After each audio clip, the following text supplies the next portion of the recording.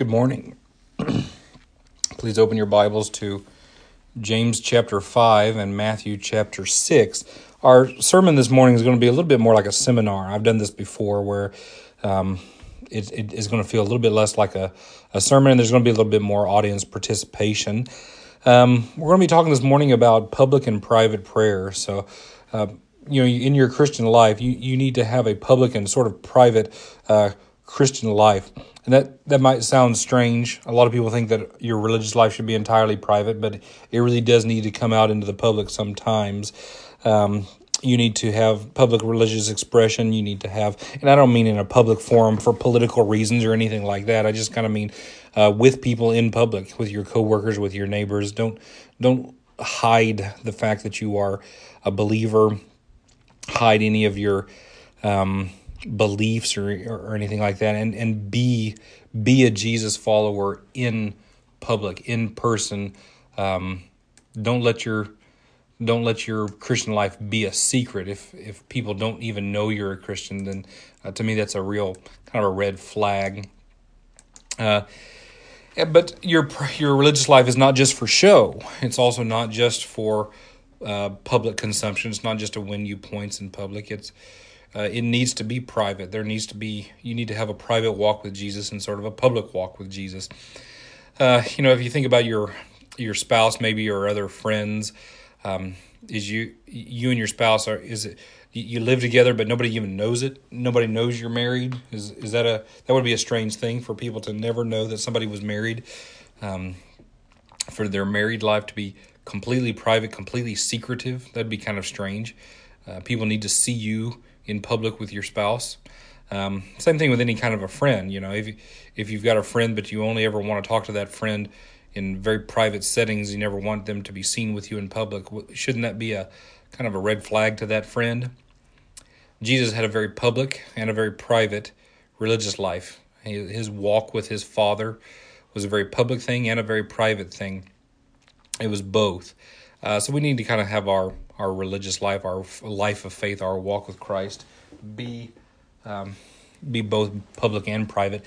What we're going to look at first is your private prayer life. Your private prayer life. And we're going to read Matthew chapter 6, starting in verse 5.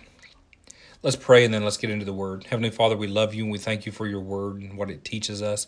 Holy Spirit, please be our teacher this morning. Help us to understand what our prayer life, what our walk with you is supposed to be like, and help us to never do things for show, but never be afraid to do things in public either. In Jesus' name we pray. Amen. So Jesus in Matthew chapter 6, verse 5, this is part of the Sermon on the Mount. And when you pray, do not be like the hypocrites, for they love to pray standing in the synagogues and on the street corners to be seen by others. Truly, I tell you, they have received their reward in full. But when you pray, go into your room, close the door, and pray to your Father who is unseen. Then your Father, who sees what is done in secret, will reward you. And when you pray, do not keep on babbling like pagans, for they think they will be heard because of their many words. Do not be like them, for your Father knows what you need before you ask him. And then in that passage, he goes on to give what we call the Lord's Prayer. But anyway, let's talk a little bit about private prayer. What's supposed to happen in your prayer closet, as some people sort of have. What you're supposed to do there is you're supposed to connect with your Savior very intimately and very personally. You're supposed to talk about things with him there that you just wouldn't talk about with any other person. You can have incredible honesty in your prayer closet when it's just you and Jesus. He knows exactly what you feel. The darkest emotions you have, the most bitter jealousies or whatever you've got going on, the biggest fears you've got, take them to Jesus very privately and pour your heart out to him. Tell him exactly how you feel. And Jesus on the mountain expressed everything to his Father that his Father needed to hear him say. His Father gave him great assurance and great guidance when they were on the mountaintop together that way. I also think of Hannah asking for a child. This is in 1 Samuel chapter 1. She was very heartbroken. She had a very bitter soul. She had a lot of jealousy, and it was a real she felt like a mark on her character that she couldn't have a child, and she took that to the Lord. Now, it was in public, it was at the tabernacle, but she was in private prayer when Eli, the priest, saw her there. She was revealing her deepest longings to the Lord, and she even lost her dignity. She was so upset, crying, that Eli assumed she was drunk. So sort of these undignified displays of emotion. Take it to Jesus. Take it to your prayer closet. Get as undignified as you want. Just lay down prostrate on the floor and tell him absolutely everything you're thinking and feeling, and you'll connect with him. But also, you need to go to your prayer closet with great confession, confessing things that you wouldn't confess to other people, telling Jesus just how much transformation you need and what different kinds of ways you need that transformation. Tell him everything. Give him a Psalm 51 kind of confession and repentance prayer. Also, you can just be very totally honest with all of your anger and all of the revenge in your heart in your prayer closet. Be totally honest with no restraint. Say anything you want to say. You don't have to have any kind of decorum. You don't have to be dignified. You don't have to be respectful. You don't have to be tactful or anything. Psalm 109 is a very unrestrained, almost mean prayer. Look at it and you'll see exactly how far you can go in just letting all of your emotion go in prayer. Also, it's a good place to go to your prayer closet to receive direction from the Lord, because the fact is, you don't always want everybody's advice. You don't want everybody to know exactly all the decisions that you're trying to make. So take it to a very private place and let Jesus give you sort of answers, guidance, direction for your life. Before he chose the disciples, he spent the night in prayer alone with his Father, and he told the Father everything he was thinking, feeling, hoping, and he was also asking, Lord, who are the 12? Who do I choose? And then he came out and he chose them. You should also just practice private prayer sort of as a discipline. Maybe there's not a whole lot of big going on in your life, but at the very least, you need to have it as a discipline in your life. In Daniel chapter 6, that discipline that he had was threatened by the king's decrees, but he went to his prayer room and threw open his windows as he always did, and he prayed toward Jerusalem, just as his discipline always directed him to do. He had a real discipline of prayer, and we need to have that too, whether we know what we need to be praying for or not. It's very important for us to go to the Lord in prayer daily as a discipline. So how do you do it? How do you do a prayer? How do you do a private prayer? Well, you open with an address appropriate for who you need God to be at the moment. Now, God is always just who he is. We don't mold him or make him into our image, but there are a lot of different ways to address God. If you need a father, ask for a father. If you need a teacher, ask for the teacher.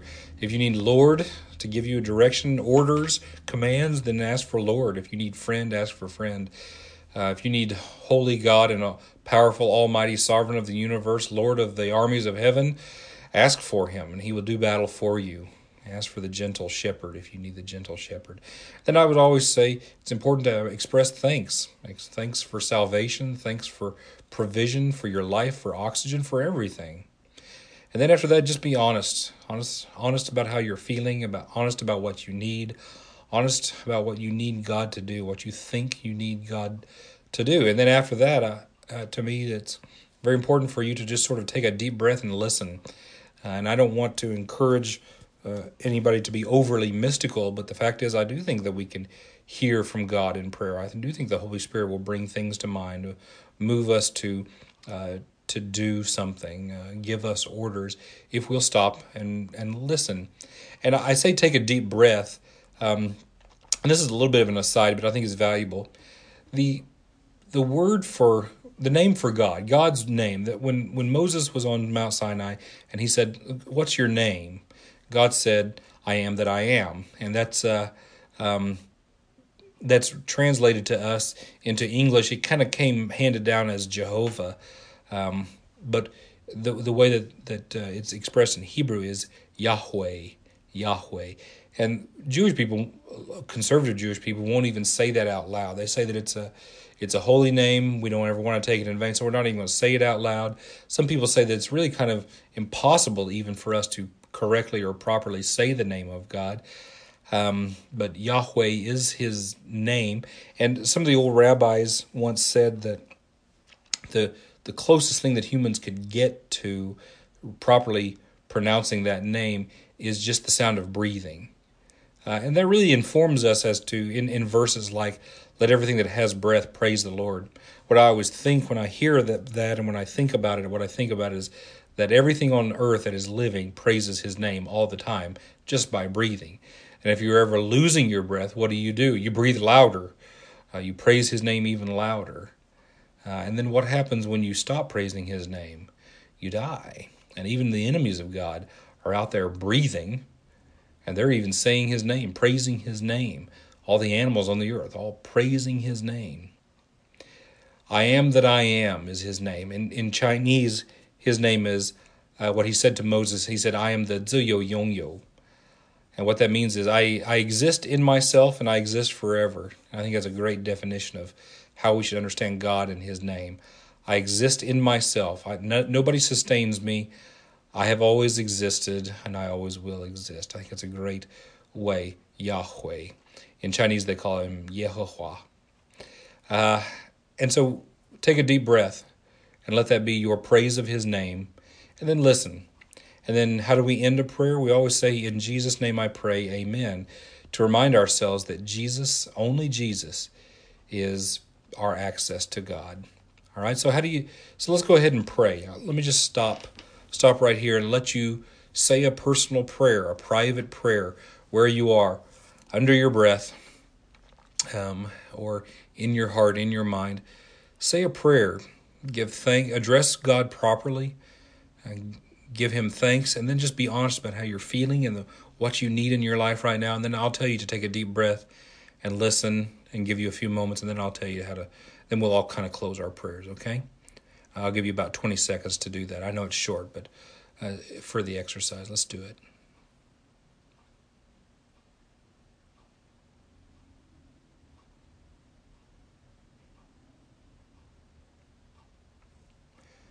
Now take a deep breath, in, out, and listen.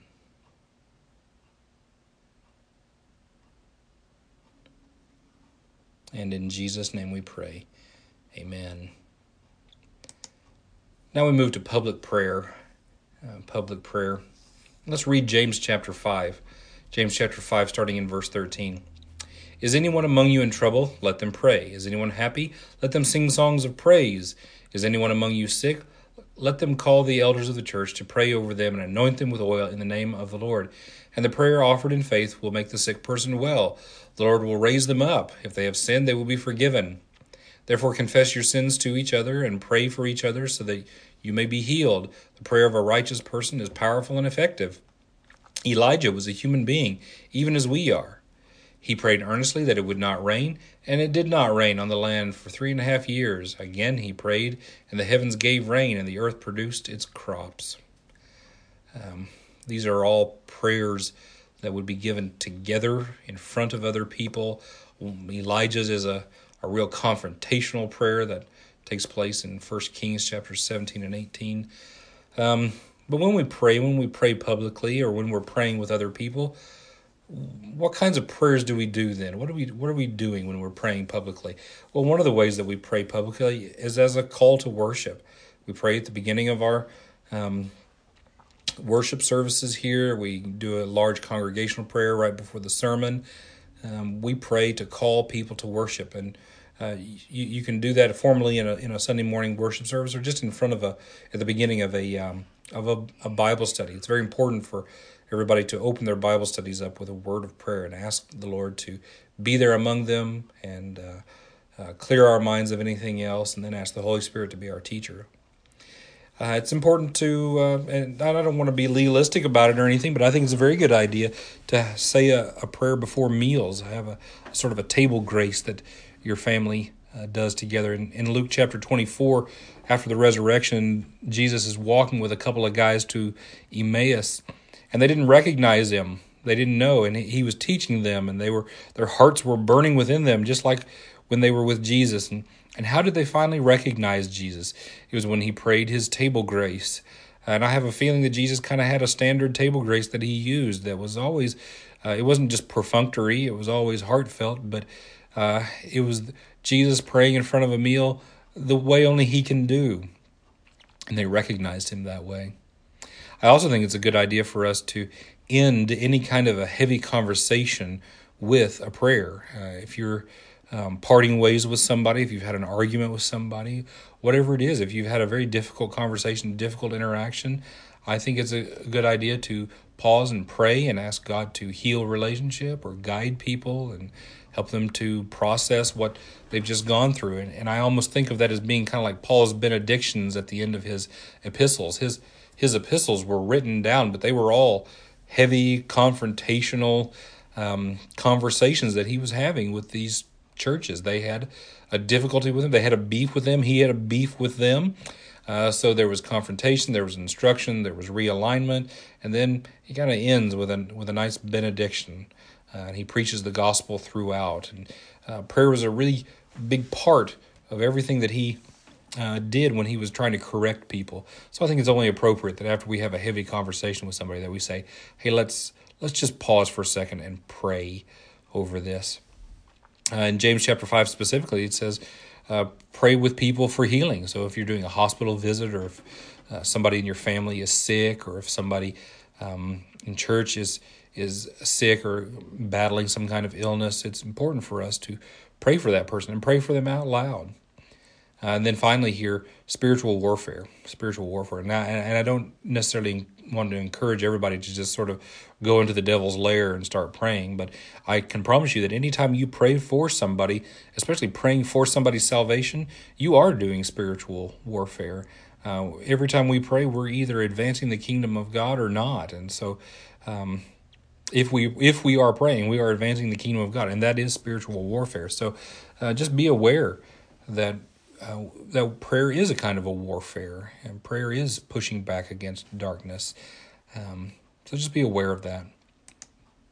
Now, how do you do it? Well, it's kind of the same way as a private prayer. You open with an address appropriate for who you need God to be at that moment. You express thanks, and then you need to be as honest as is appropriate about the present situation. So this is kind of how it would be different. In private prayer, say anything you want. Say everything you feel. But in a public prayer with another person, I think it's important to keep it appropriate, keep it dignified. Say what you're feeling, say what you need, and say what you need God to do, but always keep it dignified and appropriate. And ask God to bless using hopeful and optimistic words, but don't be deluded. There are times when we may be moved, or we may think it's appropriate or whatever, to pray for things that really aren't going to happen. Especially when I think about doing a hospital visit or visiting with somebody who's at the end of their life. I always want to pray for healing, but if it looks like somebody's not going to be healed, if it looks like this is the end of somebody's life, if they're just hours away from death, I'm not going to ask God to heal, because I feel like he's already given his answer in that way. But what I will do is ask for God to give strength and courage and for the person and for their family to face the days ahead, to face the hours ahead. I think it's appropriate to do that. I think it's good to be hopeful and optimistic about somebody dying well, but I don't want to ask somebody. I don't want to ask for healing for somebody who's obviously just moments away from dying. If it's a child, of course, I'm always going to ask for that. But the fact is, if somebody's 98 years old and has been diagnosed with terrible Ebola and all this stuff, probably the chances are they're going to pass. And I don't want to be deluded with my prayers. And then I'll end it the same way. In Jesus' name I pray, amen. So now this is what I want you to do. One more thing. There are some things I want you to avoid when you're doing public prayer, when you're praying in front of other people. Don't assume a contrived tone of voice. I know people who, they speak to me with one voice, they speak to God with another voice. That's unnecessary. You don't need to do that. You don't need to tremble, in a contrived way in front of God, something like that. It's a very strange thing. I've also heard people be almost like they're speaking to 10,000 people. They're speaking to me. It's just me and them and God, but they're speaking to God as if He were very far away, and as if He only answers prayers done with a college level vocabulary, and that's unnecessary. And don't pray too long. You don't need to pray too long. Your prayers can be brief, as long as they're intense and they're frequent. And don't repeat yourself. People say just, Lord, just do this, just do that, just do this, just please be, just please, People do that, and they do that because they don't know what else to say. So please don't repeat yourself. If the Holy Spirit has stopped giving you words, then stop praying. I would also tell you, don't lay hands on the opposite sex. Put your hand on her shoulder, if anything, and only if you know it's okay. But you don't have to touch somebody. I know that the Bible talks about laying hands on people, but that's a different culture, different standards of interaction in a way. And I think you don't need to think that you're conveying some kind of power through you or something like that. It all comes from the Lord. So you don't need to lay a hand on somebody. If we're ordaining or something like that, then sure, that's fine. But if it's the opposite sex, just don't worry about that. You don't need to do that. So let's spend some moments praying, okay? And I kind of have a little exercise for you. So here you're going to have to pray out loud, okay? And that may be uncomfortable for you, and if this is your first time here, you're exempt. But if you've been here for a little while, you're not exempt. I want to make you a little bit uncomfortable here, and I want to have you pair up into sort of partners. And so somebody's going to be a person A, and somebody else is going to be a person B, and you're going to spend a moment or two praying for each other. And so I'm going to set up a scenario here. Prayer giver A, here's your scenario. You're opening a Bible study. So imagine that you and your partner are about to study a passage of Scripture, and I want you to pray, open it up with an appropriate address, give thanks, and then ask God to be your teacher, to guide your discussion and help you see how to apply the passage to your life, and then close the prayer appropriately. Okay? So just like you're opening up a Bible study, all right? I'm going to give you about 20 seconds and go.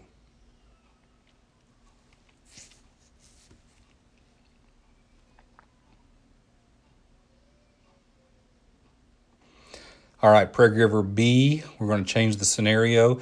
You're going to pray for your partner here, and what you're going to do is you're going to imagine that you're visiting your friend in the hospital, and he or she has bubonic plague, okay?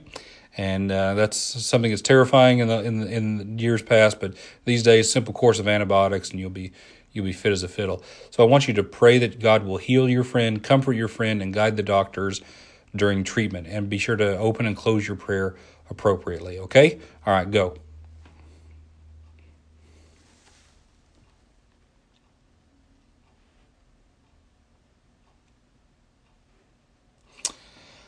All right. And in our James passage, James is telling us to be people of prayer in every situation. Bring every emotion, every need, every struggle, every conflict, every fear to God in prayer. Let your first instinct always be to tell God, your Heavenly Father. Let your first instinct be to plead with Jesus, to plead on your behalf. And let your first instinct always to be to ask the Holy Spirit to act and to empower you to act as well. So always pray to God so that heaven will move in every situation. Pray and ask God that what you should do so that earth will be moving with God's guidance. When a need arises, my temptations will always be there to either act on my own without God or to pray and ask God to move and then do nothing with myself. But the truth is, when we have a need, I don't want just earth to act, and I don't want just heaven to act alone either. I want heaven and earth to act to resolve my need or my concern. And that's what prayer is. Heaven and earth moving in concert to bring about the good will and the good plan of God. All right. You are dismissed. Have a very good day.